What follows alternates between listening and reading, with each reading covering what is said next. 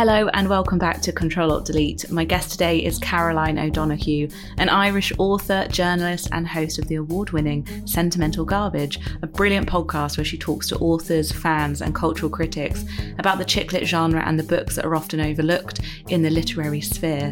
I'm sure listeners of this podcast will have also been hooked on the recent Sentimental Garbage mini-series with Dolly Alderton called Sentimental in the City, where they unpick every season of Sex and the City in their signature, humorous style. We talk a bit about that in this episode, you'll be pleased to know. Caroline has contributed to Grazia, The Irish Times, The Irish Examiner, BuzzFeed, Vice, so many others. She is a brilliant writer and her first novel, Promising Young Women, came out in 2018. She was shortlisted for the Irish Book Awards Newcomer of the Year and other awards. And her second adult novel, Scenes of a Graphic Nature, was published in 2020. And today we're discussing All Our Hidden Gifts, her first novel for young adults, which is out now.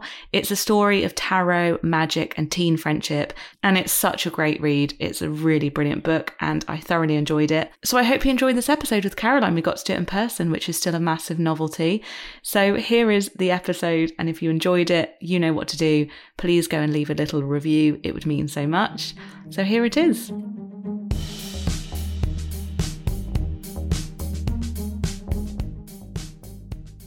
Hello, Caroline. Hi! I get to feel like I've got a show and not a podcast now that I'm in a fancy booth. This is so exciting. This is a great big day for us, for me, for you. But it's like, this is both of our first real life podcasts back, right? Yeah. Back to school. I think it's been 6 months. So I'm looking at your actual face. No! So nice.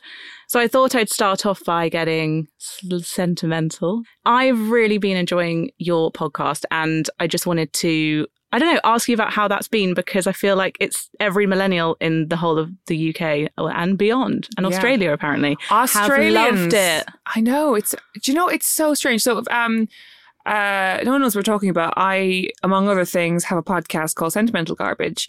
It's been going for 2.5 years, and it's become it's definitely one of those things where it's like we talk about a very specific form of female literature, sort of chick lit and kind of romance stuff.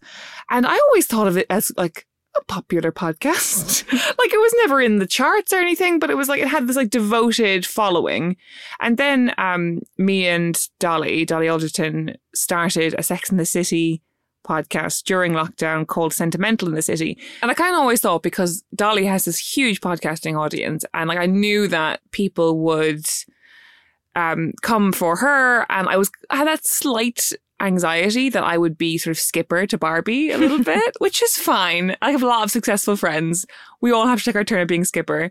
But then it sort of took on this life that sort of transcended everything really. And just, it's been amazing. It's like, yeah, it has a weird amount of coverage in Australia. They're really gotten bored with it. And it's sort of, the podcast got sort of 1 million downloads in a month, and which is really unusual for me. And so it's been an unusual time to be a podcaster for me. I loved it. And I don't know if this maybe added to that kind of mass like enjoyment, but when it came out, I feel like we weren't quite out of lockdown yet, and we were still going through a bit of a bleak time. I don't think the rules had changed or anything, and I just felt this like relief of just listening to two friends chatting as if they were at some sleepover or like in the pub being a bit crazy. I know you were probably doing it remotely, but yeah, I really missed that, and putting it on in the background, I was like, this is what podcasts are for, to remind you that we have friends. So I feel like you and I are very aligned on this, because both of us have a real aversion to overly produced podcasts where it's like that's what radio is for. I kind of like podcasting being this ring-fenced art form for talking shite a bit. Totally. And that's why when people ask me for podcast advice, I'm like, well, I've never strategized, so I don't know what advice to give you, because I've always just wanted to geek out on a topic I love talking about. And so to plan, like, I'm going to make this formula for people to consume, I'm like, that's not how I go about things. I know. Yeah, it's interesting, because when I first started in podcasting, I did a show called School for Dumb Women that we almost did plan like a radio hour. They're like, here are all our sections and here's our jingle music and stuff. And we kind of slowly realized like people aren't coming here for our cleverly composed sections. So people just want to chat. Totally. I know. Absolutely loved it. So I wanted to talk about your new book, amongst other things, but I Really loved it. But before we go into the actual book itself, can we touch on that time in your life when you got the book deal? Because I was reading an article around you talking about that time where you'd lost 2 jobs. Yeah. Not just the pool that closed down, but also your column in the Irish Times. It was the Times of Ireland, yeah. Yeah. And I remember seeing your tweets at that time and being like, oh my God, you're really going through it. And then you described it in a piece that you almost had whiplash because your luck had changed so much. What was that like? It was a really big one because it was first of all, it was the jobs.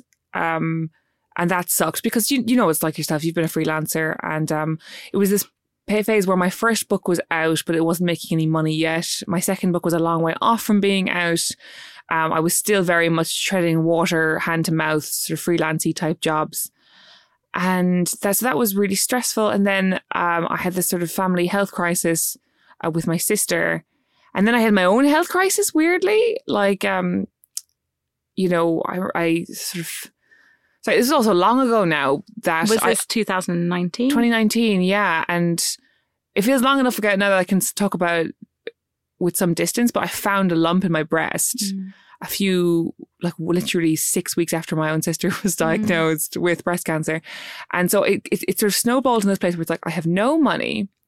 My family is going through this huge thing. They're a different country away. I can't even afford to, you know, go over there as much as I want, you know. And now I've found this. And like there was still some debate over whether or not my family carried like the BRCA gene and stuff, which is would make it much more likely that basically if anyone knows what the BRCA gene is, it's like a likelihood of whether or not you could be diagnosed with breast or ovarian cancer. And I couldn't get an appointment at the NHS and I couldn't afford to get a private screening. And I was like, this is hell. This is the worst my life has ever been. And then I was working on this book as well, All Our Hidden Gifts, about this teenage girl who's sort of feeling a bit lost in the world. And, you know, she discovers magic and she discovers new friends through magic. And she has to sort of solve this terrible mystery of like what happened to her former best friend. And I do think that the terror and the loneliness and the sense of being out of options of that time period really just seeped into the manuscript. And I remember when I went sort of like shopping it around to publishers, one of the publishers who I didn't end up going with, she was like, I feel like there's a lot of sadness in this book. And I was like, but then it turned around because I got this big deal and it was almost like even harder to readjust, to be like, oh God, like this is the kind of deal that authors sort of dream of and that I was always told were so unlikely. And then to have it happen to in the first instance, it was like, all the bad stuff that was happening, I can't believe this is happening to me. And then when all the good stuff happened, it was like, I can't believe this is happening to me, you know? Yeah, definitely. And that time where you talk about going back to Cork. Yeah. And you were wandering around and you were sort of going back to almost your teenage self, perhaps, because you were reminded of things. And that nostalgia must have really helped you kind of piece together what you wanted to write about. Yeah, it really informed it. And like I've had loads of conversations with my sister since, and she was like, I wish you'd stop talking about me like you were like Bette Midler in Beaches. Like it makes me seem like this like tragic character. Like there is more things to my character than, you know, me getting cancer and you having an awakening. And I'm like, I know, I'm sorry. So I'm sorry if she's listening to this. But yeah, so I went back and like the thing of like when something like that happens to your family and you all come home, and we were all back in the house again for the only real instance that was like not Christmas. Mm-hmm. And I feel like when we're all home for Christmas, it's a thing of everyone has so many other people to see. And it's like home is like a base that we're touching at, but never at the same time kind of thing. But we were all just under the same roof. I was back in my old bedroom that I hadn't slept in since I was maybe 14 because I moved into the big bedroom once my sister moved out. And it was weird being back at this dressing table that like I used to do my homework on, that my legs now couldn't fit under properly. And then like just, wandering around the whole time, like taking the bus and just zoning out and walking through all these venues that I used to play music at with my friends. And it was such a strange, like very transcendent memory-led experience of like, finding all these little avenues and nooks and little places that I would never have visited on normal trips home. But on this trip home, I was like, well, I've got fuck all else to do except go home to the house where everyone's crying, you know? And I like how frank you were about how, because when things like that happen and big life moments where it puts things in perspective and your family and your health are like the most important things in life, it was really interesting to hear you kind of talk about how you did need to still get work though. It's almost like sometimes people say, oh, that doesn't matter when things like that happen. And it's like, yeah, but then you're acting like writing as a hobby when you say that, because actually this is our work. And in your article, anyone listening can go and Google it, but you basically say like you rang your agent being like, I need to kind of like do something. Yeah. And I thought that was just really, really useful for people to know, like writers. It's interesting. People have funny relationships talking about money and writing, because I think people like to preserve a notion of it being this romantic thing of the muse taking you and all this. And the muse does take you. Like when you've in a project and you're deep into it and you never cared about anything more than these characters and their trajectory, that is when the muse takes you. But when you're at that like scrabbling around looking for the next project moment, there's nothing musy about it at all. It was literally me and my agent, and I was just like, look, if there's anything you think I should do, just tell me and I will do it. And she was like, you love YA, write YA. And I was like, we talked about this a few years ago and you said that it was the wrong moment. And she was like, that was the wrong moment. This is the right moment. Oh, and cool. It's like she's such an oracle when it comes to these things, because she was like, look, there's loads of mystery and suspense stuff happening in middle grade now. In about 4 years, those kids are going to want YA. Give me a mystery, suspense, thriller thing. Put some magic in it. You love magic. And I was like, you can't just say that, Bryony. And then I went and thought about it. I was like, oh, I do have a story. And then the sort of muse was ready to be taken, you know? And for those listening who don't really know the difference between the categories and genres in publishing, what was the main difference for you writing YA and not adult? Because obviously I've read both of your adult novels and reading this, I loved it so much. I mean, obviously not, you know, I know people have compared it to like Sabrina the Teenage Witch and that sort of mystical world where you just fall in love with the world and you just kind of wish you were in it. But I read it and it was just so heartwarming. And to me, it didn't feel like for teenagers, though. I enjoyed it as an adult. What's the difference between YA and adult? It's funny, isn't it? Because increasingly, it's adult women who read YA. Like, there's loads of books like Red, White and Royal Blue, I think was a YA, but loads of adult women I knew read that. And be interesting actually to pinpoint some of the really well-known books that are YA that no one would ever think, like I guess Twilight or The Hunger Games or something would fall into that, right? But no one would know that. That it's just so true, because I would there's actually a lot of different sides to this kind of thing. So technically speaking, young adult is anything 14 up. There's generally, you know, it's generally about teenagers. It's generally quite light on sort of things like drug and sex use. Right. Drug use and instances of sex use. I didn't even pick that up. I was like, yeah, sex use. Yeah, sex use. But broadly, I think it does. It's like a genre that has certain moods and things within it. I think it's not just an age range category. It's also a genre with its own sort of beats, archetypes, tropes, the same way that horror might or crime might. So it's often dystopian, or there's a kind of dystopian elements of it. Or there's like, if not dystopian, it's probably the wrong word. It's quite an overused word, but like a huge adversary that is of the common bad, right? Yeah. And it's often led by extremely hopeful, somewhat misfit teens. And there's often a sort of slight wish fulfillment thing in it as well. That is often sort of toys with magic and that kind of thing. What's interesting is the difference between YA and straight fantasy is that YA will tend to take a more hopeful lens than a fantasy might. Right. I see. And that wish fulfillment thing, is that, because when I read it, I really saw myself in Maeve, the main character, where she's a little bit weird. She's a little bit quirky. I saw myself in that sort of like, everyone does. That's the thing. Everyone feels like an outsider, even the cool people. I'm like, well, who were the actual outsiders then if we all felt that way? Yeah. But when she gets into tarot, it feels like like the Sabrina thing, like you just wish you had something that you were good at. I used to look out of the window on car journeys and just wish I could sing like Adele or like Aww. wish that I could play the guitar. I was like, I wish I just had something that I could do and everyone would like gather around and want to like hear about me being cool. And I feel like she has that moment with tarot. Yeah. And I think it's interesting as well, because I think with teen girls, we give them such a narrow remit for excellence.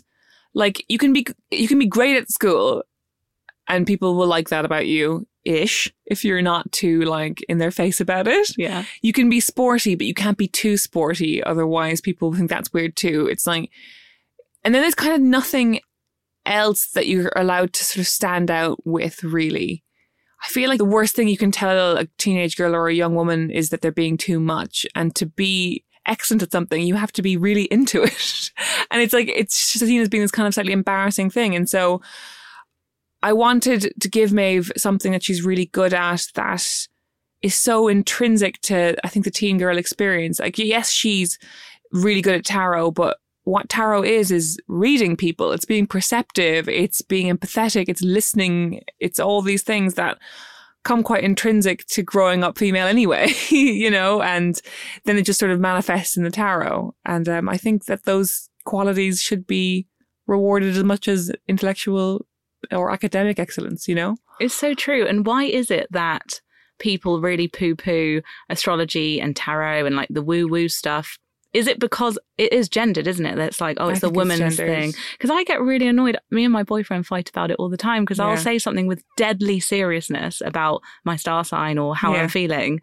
And the way that he shoves it to one side, I'm like, you wouldn't do that, I don't think, if it was more mainstream or like a masculine thing. Like, you just think it's silly because like girls like it. I mean, he would argue this, that's why we argue, but that's how I feel. And I also think it's totally valid. And it's also, there's all these, I can't remember any of their names, but there's always like personality tests that like big companies use to determine. Have you ever worked in a corporate environment? I wish I could remember what they were called, but it's like, they ask you all these vague questions and they give you like a personality terminology. And it's like, oh, you're more of a red yellow and you're a yellow blue or whatever. And like that, it's the same thing as tarot. It's the same thing as horoscopes. It's just you found a bit more of a corporate masculine way. Yeah. It's a bit like dieting as well. Like men will never say they're on diets. They'll say that they're like biohacking or something, or they're, you know, it's so strange. It's true. Because I guess it's just the fact that we are using the stars and maps and things that aren't like tangible or physical, maybe. I just think, it uses a bit of your imagination, but it's really fun. And to me, it feels very real. Yeah. Yeah, I think as well, this is something I've been thinking about a lot, is I think that things like magic and tarot, astrology, all of the, you know, vaguely spiritualism stuff, it's mostly used by women, people of color, queer people who generally feel like the world is unfair because it is. And people who are looking to sort of close a gap. It's so interesting. I spend so much time on like magical forums and Wiccan forums and stuff. And there's so, the level of posts that you see on there, there'll literally be women being like, my ex won't leave me alone and he keeps breaking the restraining order I placed against him. The police will not help me. Can you please recommend a spell to bind him so he will not bother me or my children anymore? And I was like, oh my God, that is just somebody who's trying to fill a gap between like the tiny resources or no resources that society will allow them and their own personal safety. You know, that's what magic is doing there. And reading things like that have really informed me shaping these books. It's true. And to be honest, it's like if a coping mechanism in any way within reason works for someone, then great. I feel that whenever I have these experiences like with a Reiki or going to see my reflexologist or I have these things, I don't really share what happens within the room because I just feel like if anyone laughed at it, I would actually be really upset because it's like, it's meaningful and therefore I just keep it to myself. Yeah, I know. And like, yeah, I do think that it's a bit like when you first start going to therapy and you start telling people what your therapist said and you can see them glaze over and you're like, it's a bit like telling people like about your dreams. You're like, oh, this is about me. Yeah. This really has no space for anyone else. But you've been into tarot for a while, haven't you? As in, you've taught yourself, and did I read that you have lots of different decks? So you collect it, and you and your friend Jennifer Cowney, who you're doing the Fane event with. Yes. So how does it play a role in your life, and did you have to do any extra research, or was it sort of like, actually I can use that in this book quite easily? It was, so I started learning, I dabbled with it a lot when I was a teenager, but never seriously. And it was always just like having the book out and being like, oh, this means death. And then when I was about 25, I got really into it again. Actually, because my boyfriend gave it to me as like a gag gift, because I was always just sort of going into like occulty shops, and he was like, here you go, kind of thing. And I was like, oh no, these are really beautiful, and I really want to learn what it's about. And then the more I got into it, and Jen got into it as well, and she actually paid to go on a course at Treadwell's, which are apparently great, and she's now basically makes half of her living off of tarot. Amazing. Which is very, very cool. It's like, what's so amazing about tarot to me is that it's a picture and an image and a cipher for every single emotion you've ever had. Like, there are 78 cards, and it's really hard to find a card that represents an emotion that you haven't had. It's like there's stuff like, fear and hatred and jealousy, but it's also, that kind of thing where you've gotten something but you're not quite sure if you deserve it. There's literally a card for that. There's cards for loss that aren't, some of them are, loss that you committed. Some of them are loss that somebody else has done to you or whatever.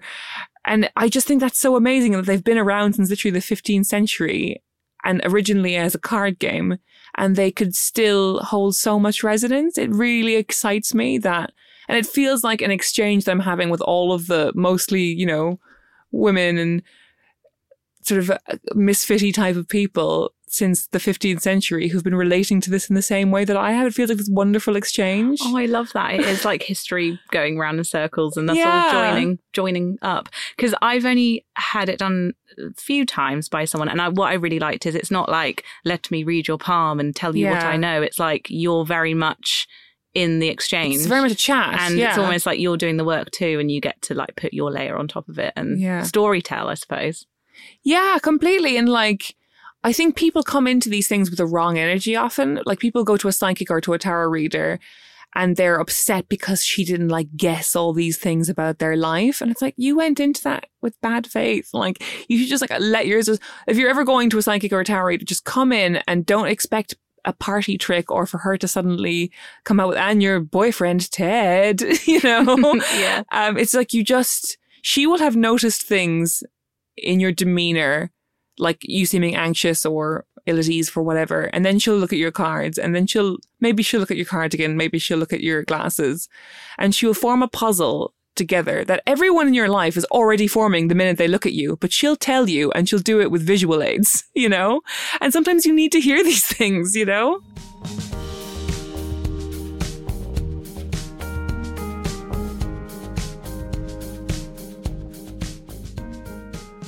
Yes, exactly.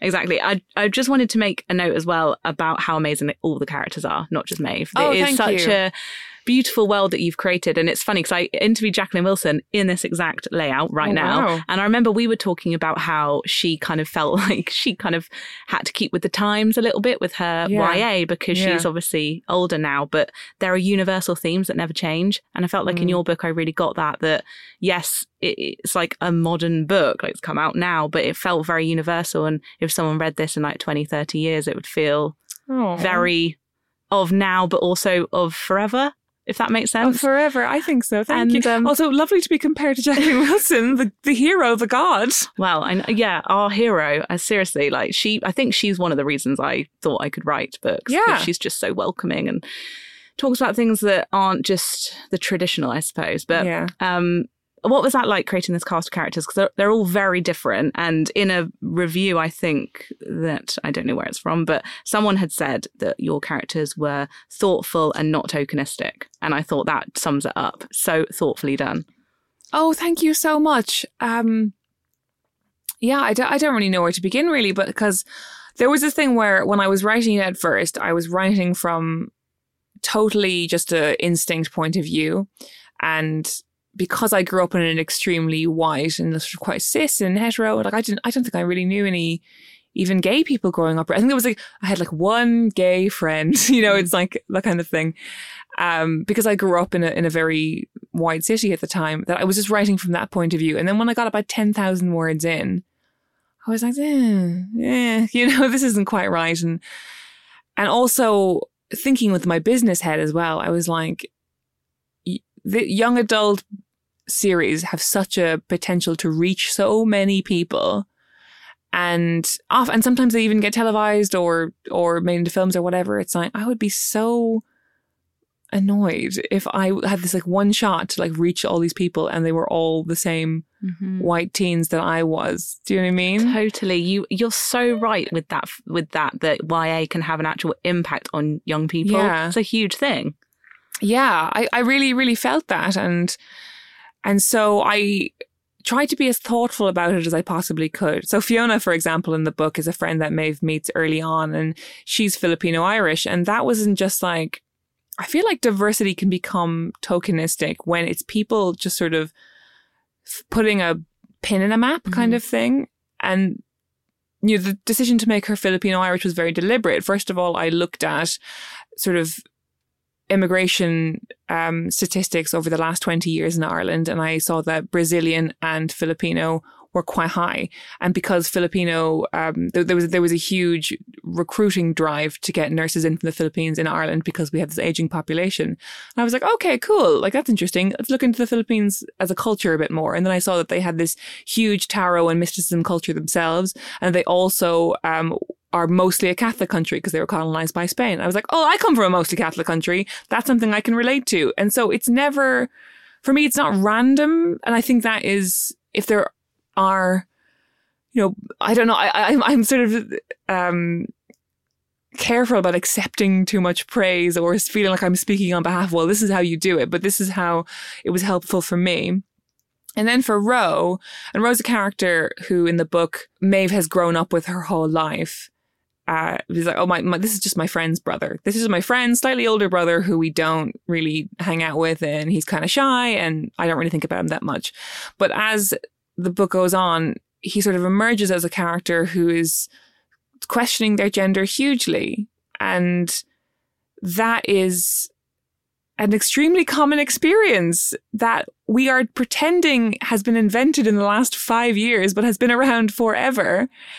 And so I was sort of wanted to flesh out that character, and also to have this character who's the love interest, but who also, I was just really sick of seeing in YA, because I read a lot of YA, really sick of seeing these characters who are women who are like, oh, I'm one of the boys though. I wear like my big t-shirt and I fix up a classic car with the boy next door. And then one day he kisses me and he's silent and brooding and I have to figure out all his emotions. I was like, no, I want someone, I don't want a girl who's one of the boys. I want a boy who's one of the girls. I want somebody who's femme and gentle and hot, you know, like, because that's so more representative of the kind of people I would fall in love with when I was that age. Totally. Like people who were genuinely questioning things or just seemed strange or like who I couldn't quite figure out straight away. That's the person that lights up the teenage girl in me, you know? Yeah, definitely. And I really think it shouldn't be labeled brave on quotes to like branch out from the things, you know, like this is fiction. And I just think when I read the book, it made me want to be braver in my writing. So I really enjoyed it. And I wondered on that, because I know you just said you did research, but how much would you say the ratio is between researching a character versus just like the heart and guts of it? Because like you say, like it's a human experience. We have imaginations. We can use our real life experience with who we know.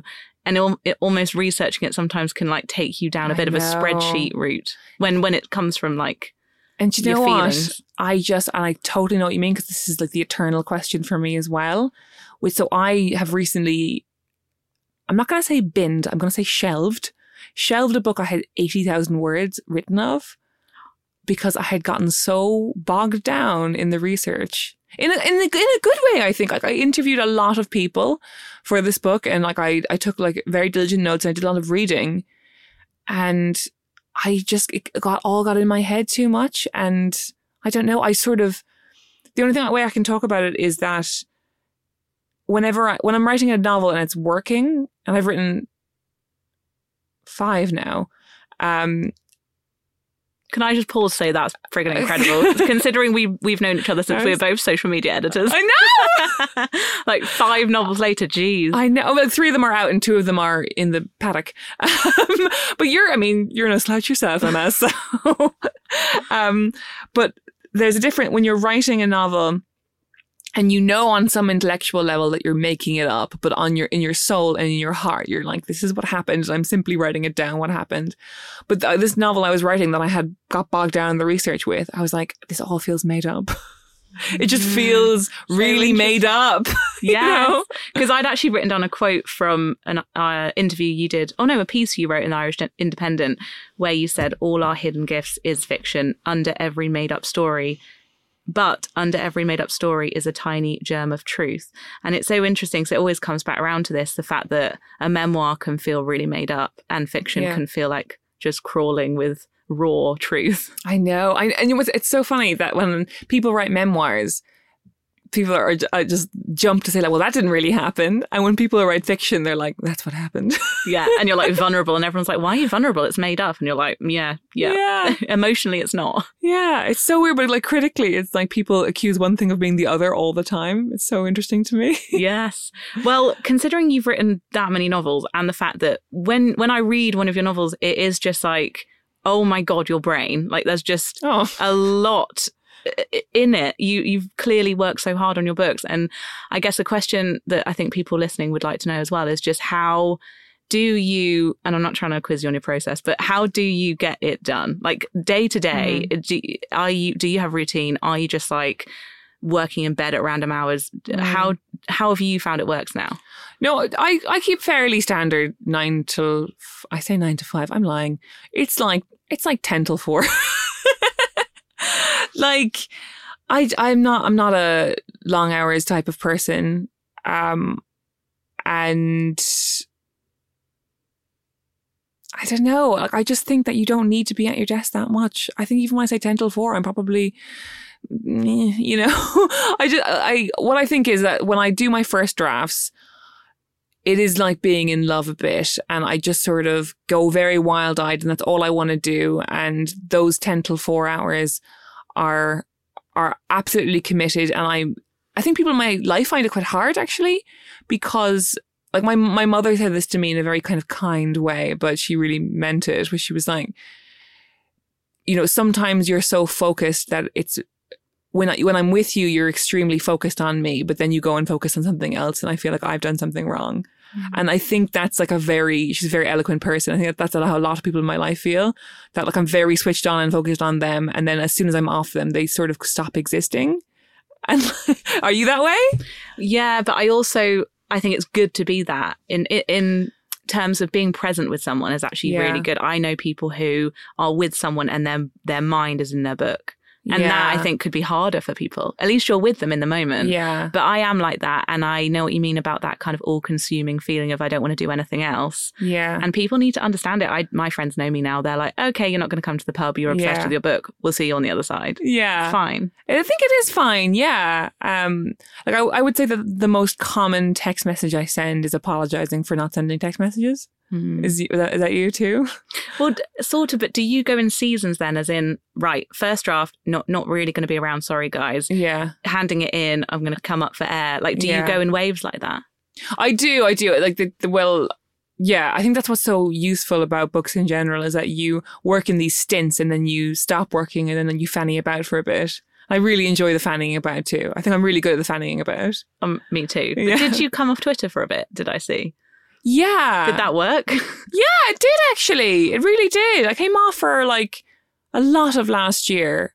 And now, do you know what? Actually, when I'm at the worst level of social media is right now, which is this horrible moment of I just finished or just doing a copy edit. Like for the listeners, like a copy edit is basically the last pass where it's like, you emotionally feel totally done with the book. You feel like the story has been told and it does not need your attention anymore. But there are very clever people who will say things like, look, you imply on page 24 that it's Monday, but actually we see that it's Wednesday. And it's like, she's wearing tights in this scene, but then she's wearing jeans in the next scene. And they're all very simple things when I'm laying them out out loud. But when you see it in a document, it short circuits your brain and you want to kill yourself. Like, it's so bad. And it's just like my work reward ratio when I'm on those copy edits is like 5 minutes of work, 25 minutes of Twitter. And it's, I feel awful. I feel like somebody who's just eaten junk food all day. Like, I think it's the worst part of writing books. It's really bad. God, but it's so good to hear you say that, because I think people don't know what goes on behind the scenes sometimes. And actually, it looks just really fun to be sat at your desk typing out a book. But actually, it's really grueling by the end. And there's lots of different stages. So, for example, if you now need to go and lie down in your bed for like 5 days, that needs to be put into the process sometimes, I feel. That needs to be, and it's also hard because like yourself, I work across a number of genres, so it's kind of a relay race where it's like, okay, this is on hold for a while because I've just filed it, so they need to correct my homework essentially. So I'm going to go work on this thing over here. I'm going to work on my podcast. I'm going to work on this, and so you're just sort of keeping all these things alive, and it can be genuinely really exhausting. And like, I think I got really burnt out towards the start of this year. Yeah, God, I feel like we're all just learning how to also move in this new world as well with COVID happening. It's like, I don't know about you because I worked from home before, but this has been a different experience of working from home. It's not just like, oh, business as usual. Yeah. It's also adapting and, I don't know, shrinking. I've shrunk my life down basically because I could not manage otherwise. Yeah. What shrunk? How? I guess just shrinking in terms of the people that I message and message back. If I'm being honest, I feel like I've had a massive cull. Really? And so actually I'm like, okay, these are the things I want to achieve. These are the people I like. Like, that's it. Yeah, I think that's as well. That's such a being in your 30s thing. Because I think we're like at the same age, basically, right? Yeah. And like that thing of like, you know, like. Well, it's what's funny is I feel like I wrote the book on being a multi-hyphenate and I still stand by doing multiple things. I love that. Yeah. But there's a limit, and actually you can do multiple things, but you have to really be intentional with those things. Yeah. And are you at the moment like just hooked on the sort of the buzz of saying no to things? Because I'm really there at the moment. Yes, but I wanted to ask you, are you good at that? I feel I assume, I don't know, I find like the confidence of like you on just in general would be able to say no to people quite easily. Do you know what I'm really enjoying saying no to at the moment? I told Dolly I wouldn't say, but I'm going to say, but like after Sentimental and City got inexplicably huge, we got all these people asking for us to interview us, like the Guardian and the Times and all these lovely people who wanted to like show the podcast off. And we were just like, no.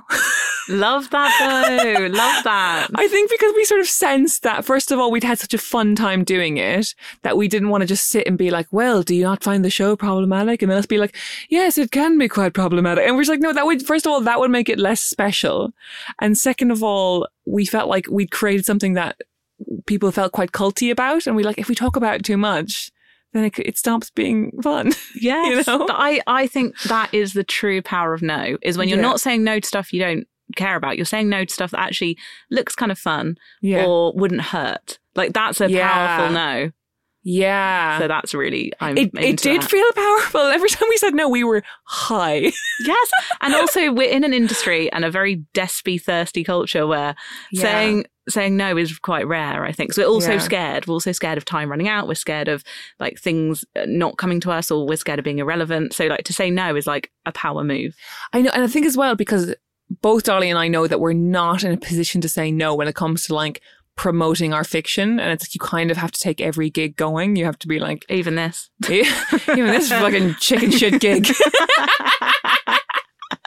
I dragged her here. But like, you know, there are like podcasts that no one's are going to listen to, like far different to this, that I've done that I knew as I was doing them, like no one's ever going to hear this. Yes. But still, you're like, you have to sort of put in the hours when it comes to promoting your book, because you never know, every sale helps, etc. But with the podcast, we were like, we've got nothing to sell here. This is it. Yeah. Oh, but you could tell it was just two friends having fun, and I think that it's nice to leave it as it is. Yeah. So my last question, I guess, is, how has this been different, this publication? I mean, it's out tomorrow as recording, but listeners, it's out now. I'm leaving the link below. Because your book came out last summer. My debut novel came out last summer. Yeah. Do you feel like it's more exciting now that you're not just like in the dark lockdown? Life is opening up again a little bit. I took that other book being all the plans being scuppered really badly, I think. Me too. I think we were WhatsApping at that time because we were just like, how dare we not have a book launch? This is awful. I know. It was so nice though that so many other people were also going through it. But yeah, I found it really difficult. But I also found it strangely freeing because I was so afraid that it was going to be a failure. And then having this moment where it was like, look, we're just going to have to accept that it's not going to sell as many copies as we thought it was because the shops are literally closed. Yeah, like the best excuse. Yeah, to be like my sales. Yeah, I remember being like, do you know what? I remember saying it to my editor on the phone. I was like, when she was telling me, like, babe, like worst case scenario in 20 years, this gets to be on a retrospective of books forgotten by the pandemic.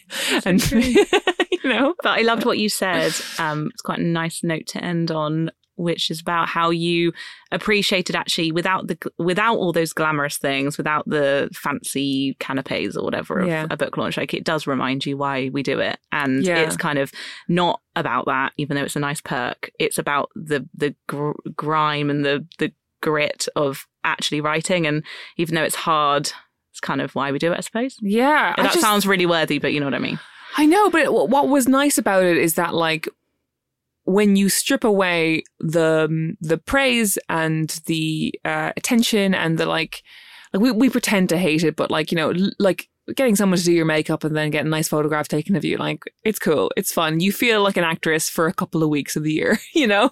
Yeah. And everyone wants that, right?